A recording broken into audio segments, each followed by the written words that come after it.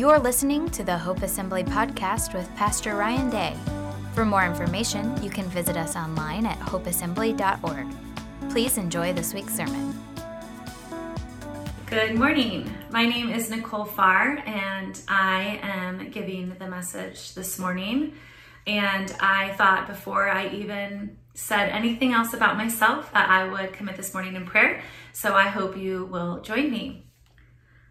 Father God, I am humbled, a little scared, unsure what I'm doing, what you're doing in this moment and in this time. But God, I know you are faithful, and I pray that the words that I speak would be pleasing to you, they would be honoring, and that they would ultimately bring you glory.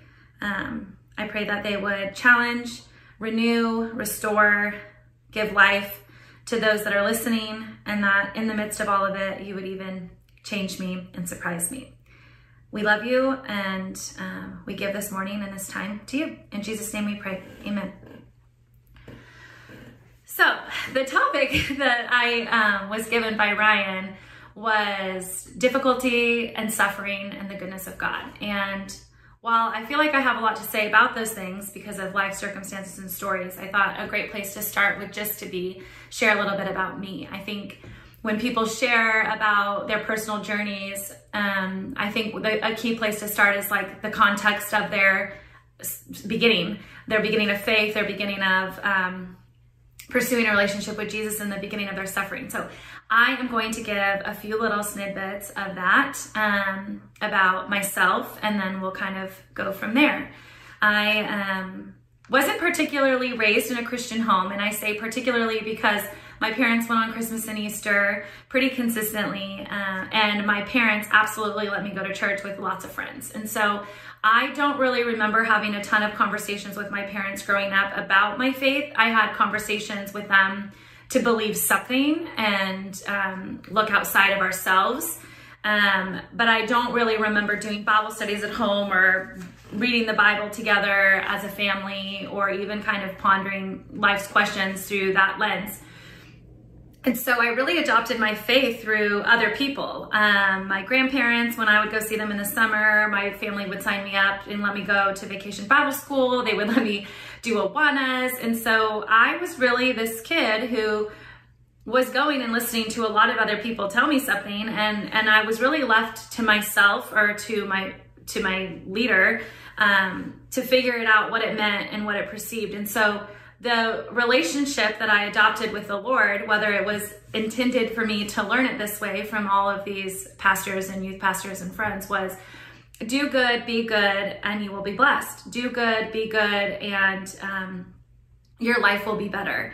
And I don't really remember a bunch about when life is hard or when it disappoints you. It was kind of more about don't do these sins, and stay away from these things, and it will help you. And so I loved that as a kid. I was very much a perfectionist and still resist those temptations now, but I wanted to be good. I wanted to get it right. I wanted to check the box. I wanted to be prosperous and have all the things. And so if I thought my faith was contingent on doing those things, I was already wired in a way to be successful.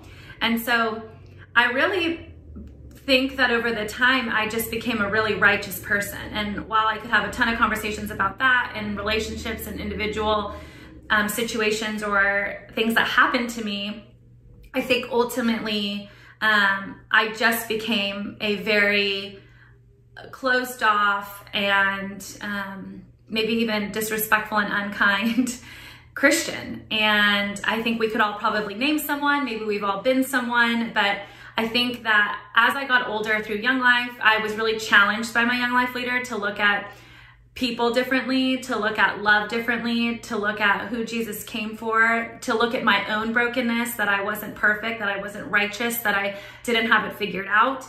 And that really probably shifted when I was 16 or 17 to really encapsulate a larger version of God than I once had. But up until then, things had relatively gone my way. I played sports. I had good friends. I loved my brother. We were, it was good. My parents stayed married.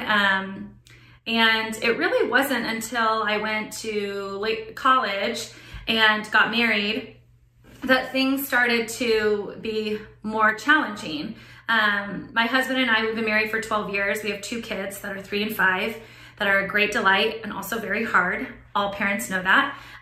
But at the time we moved to Iowa, which is hard, we got married, and I thought, we're okay. Like, God's blessing our lives. And I was newly married in Iowa, and I got the first phone call that really challenged all of that previous faith I just talked about. It was, my mom was diagnosed with cancer.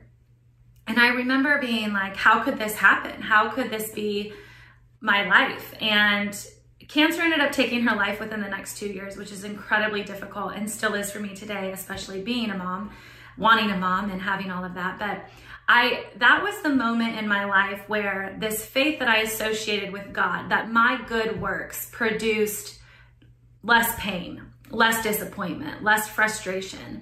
And I found that at that moment in time, that theology of a God didn't measure up. I really started to question my faith. I found a new mentor. I really started, well, all of this other framework, it's not making any sense anymore.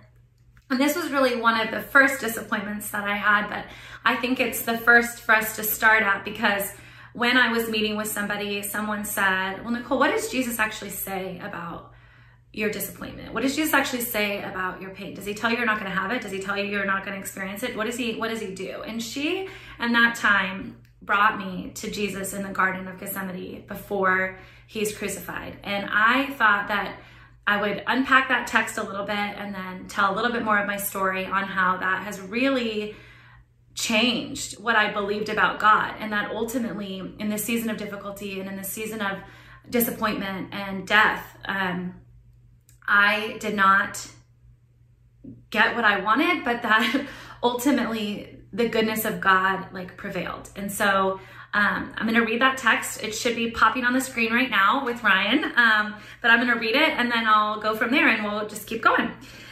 So this is Matthew 26, 36 through 56. Jesus prays in Gethsemane.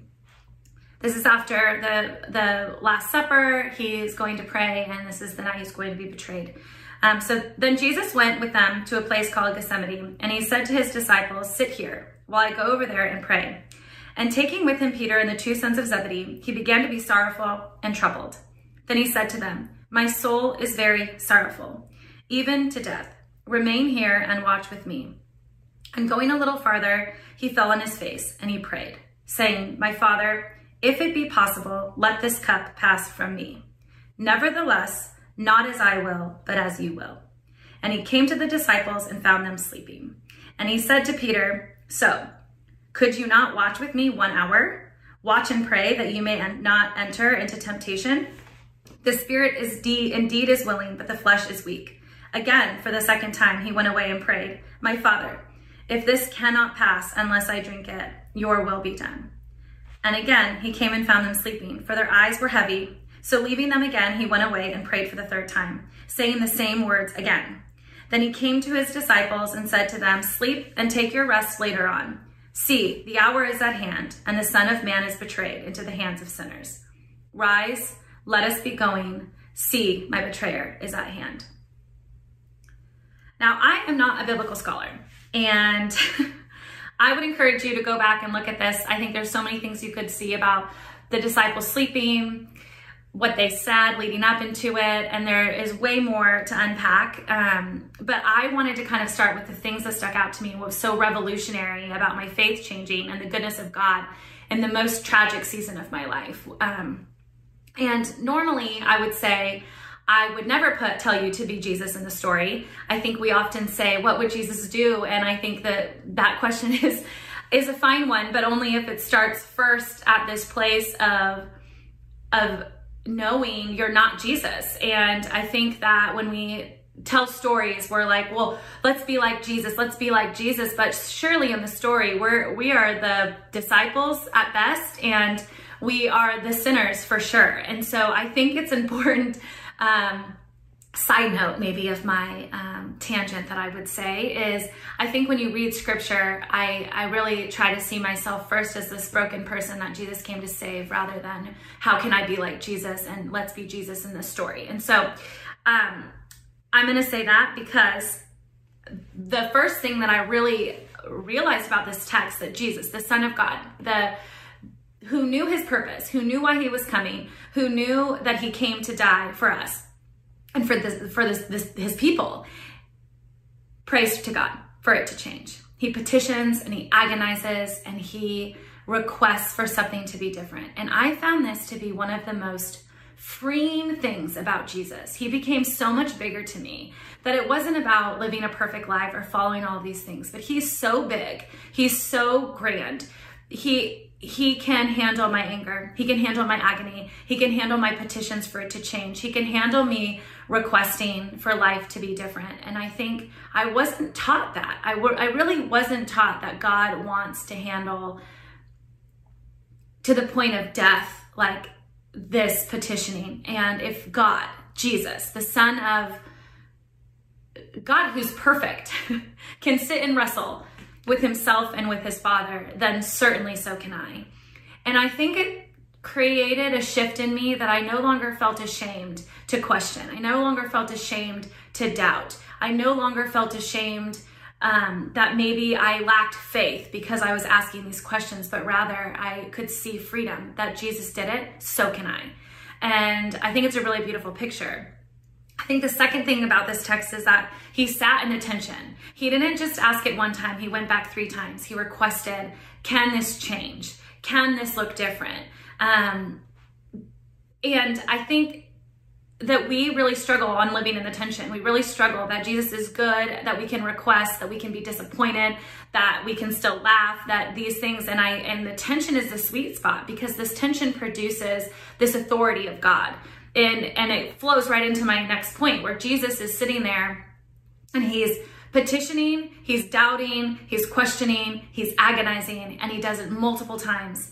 And in each of those statements, he says, but your will be done. And I think it's a beautiful picture of this proper authority of saying, I will be obedient and I will do what you're asking. And I don't have to like it. I can wish for it to be different. And I can sit and wrestle in that tension. And then even so, Lord, like your will be done. And I think that's a really beautiful picture, that when we're in these moments, it's hard to remember. And I remember experiencing that with my mom. I really wanted things to be different. And I had people tell me that if I had enough faith, if she had enough faith, she would be healed. And I just really had to go back to, what does Jesus tell me I can do? What does Jesus teach me about pain and suffering and disappointment? And I love this verse, and I still go back to it because it reminds me that me too, I can also. And if Jesus, the Son of God, can do it, then certainly so can I. So I think this posture of surrender that Jesus talks about was really something that took me through a long series of that. And we fought, we wrestled, and eventually my mom's life was taken and she died of cancer in 2011. And that was certainly the hardest thing I've ever had to overcome. But one thing that this verse that I continue to come back to taught me about the goodness of God, which is amazing, is that the goodness of God revealed itself because he got bigger. I thought he was a God that fit in this box. And as I petitioned and agonized and yelled and threw swear words to the sky and all of the above, like I really found he got bigger and wider and more beautiful. And that is the goodness of him. Like it was a felt, seen, experienced thing that a good God would give you, even though you don't have what you want. You're so mad about it that he can still withstand that. He doesn't need me.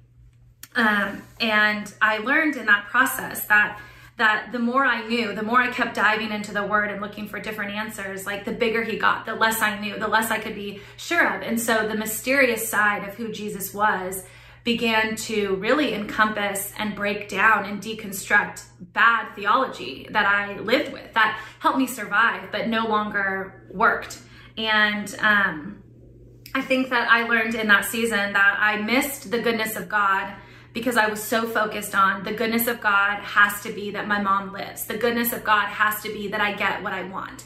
And I think that if any of us live long enough, we realize we don't get what we want, and we don't always get what we think we deserve and are promised in this side. And this mentor that brought me to this passage also brought me this analogy where she was saying, Nicole, like, we can come to the Lord and we can ask and we can pray and we can petition for your mom to be healed. But if you stay so focused, it would be like being on a boat praying to see a whale. And you're so focused on seeing the whale that you don't look up and you don't look around, and you missed hundreds of penguins. And I always really appreciated that analogy because I think I prayed for the whale, and then along the way I had beautiful conversations with my mom. I brought my family to a deeper level together. I had friends show up. My faith grew deeper, and these were all little penguins. And so while I still wished my life was different, I was still able to see these little penguins of the Lord's faithfulness. And that is his goodness, that I might not get what he wants, but he doesn't abandon us. And his fingerprints and his moments and his character, it's written all around if we can look at it. And I think that the other thing that I learned was that our faith is always evolving and growing. That as I learned these things and God got bigger and I started to see his faithfulness, it put me in this posture of, I don't know what I think I know, and he's so much bigger, so much grander, so much more beautiful, that he is majestic, that he is all-consuming, all-knowing, and I am this tiny little thing that can miss it, and he cares about me. And I think that it really created a new posture of surrender. I don't think I knew what surrender looked like. I think I thought surrender was work hard, work harder, work harder, give in, don't give up, these sorts of weird kind of pieces. But really, what I came to find was that surrender meant doing the active work of pruning, getting rid of poor theology, diving in deeper to stronger theology, rooting in the goodness of who God is and what he says about me and what he says about people. That God doesn't need me to defend him. I don't need to know all of the answers. I don't need to be able to explain why do bad things happen to good people. That I really just started to see that the Lord did not need me to know why. And he didn't need me to be certain, and he didn't need me to be unsure, because as I unpacked all of those things and released them all and surrendered to who he was, he gave it back. He taught me his faithfulness. And I just don't know how else you learn God's faithfulness until you surrender and you're so reliant on it, you know no other way. And it became my own, and it was really a beautiful thing. And I think that the last thing that reminds me of in him is he hasn't wasted my story. And while I absolutely wish, absolutely desire for my mom to be here and witness my life and be a part of it, he has given me people and situations and stories and overlap and friendships that has not wasted, not a moment of my pain or my agony. And I think that is the faithfulness and the goodness of the Lord. He restores our brokenness for his glory. And every time I get to do that, every time I get to share, there's this little part of healing that happens in me that still holds that disappointment, that still rides in that tension, that says, I've not abandoned you, I am restoring you. And Nicole, I will make you new. And that is the goodness of God. So I guess if in all of that, it has blessed you, hopefully I haven't lost myself, but I think that, in this next season of life, like I have really learned too, my husband was diagnosed with a chronic illness that has drastically changed the last 3 years of our life. And there's so much more of difficulty and hardship that have happened over the years. And I'm back in that same place with the Lord, wrestling through the same thing. And I think that's the goodness and the faithfulness of the Lord, that I'm here again. And I'm going to be here again, and I'm going to be here again. And the Lord says, it's okay. And I am free, and he loves me. and I get to keep coming, and I hope that I get here faster. I hope that I'm less angry and I do less swearing, and I learn the thing faster and I see his goodness faster, but I am still here, and I'm still processing and learning the ways to honor God with my life, in my suffering and in my difficulty. And so I'm going to do a quick recap in case all of that was lost and this is not even helpful, but here we go. So the goodness of God is revealed in struggle, doubt, questions, anger, grief. The God of the universe can handle all of our negative emotions. In times of difficulty, if we let it and we do the work of pruning and we do the work of reading the word and we do the work of sitting in silence, our view of God expands. And that is because of who the Lord is. We can miss the goodness of God because we don't get the answers we want, and we can miss him along the way. But the Lord is faithful, and he is giving us small pieces of things to keep seeing him, seeing the beauty of him, having conversations with him. And that is the goodness of the Lord. And finally, he is good because he restores our stories. Every single one of us, our story matters. Every single thing that we do, that we don't do, he will use it to his glory if we let him. And I think we often get in the way and we prevent God from using our story because we're ashamed, because we feel guilt, because we're scared. And God is bigger, and that is his goodness. And so I want to leave you with a few questions to ponder, and then I will go ahead and close this in prayer. But I hope these questions, that should also come on the screen right now, if Ryan and I are doing what we're supposed to be doing, I hope that you think about them, or talk to them with your family or your friend or your spouse, wherever you find yourself. But here are some thoughts. 1, when was a time you pleaded with Jesus like Jesus did in the garden? Have you ever? Why or why not do you think that is? When has your preferred outcome kept you from seeing God's faithfulness in the moment or in hindsight? Where are you currently holding tension and following Jesus? What has the tension revealed to you about the goodness of God and about yourself? Where have you experienced the mystery of God?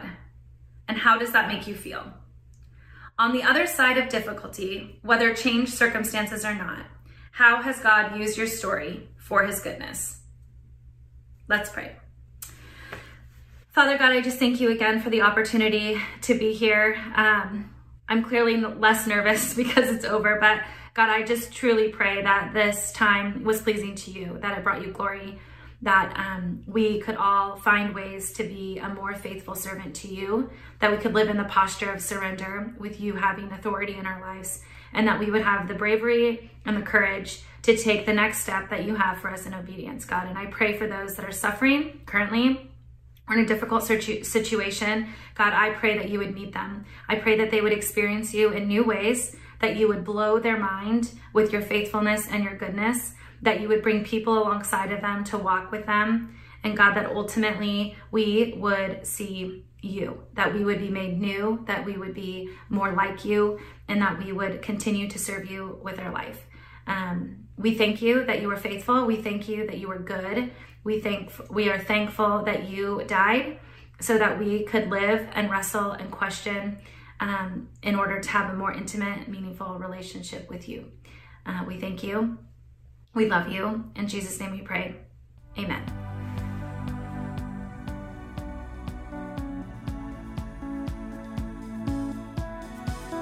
Thank you for listening. It's our desire to lead people to know Christ and to make him known. If you'd like to support the ministry of Hope Assembly, go to hopeassembly.org. Thank you for listening, and God bless.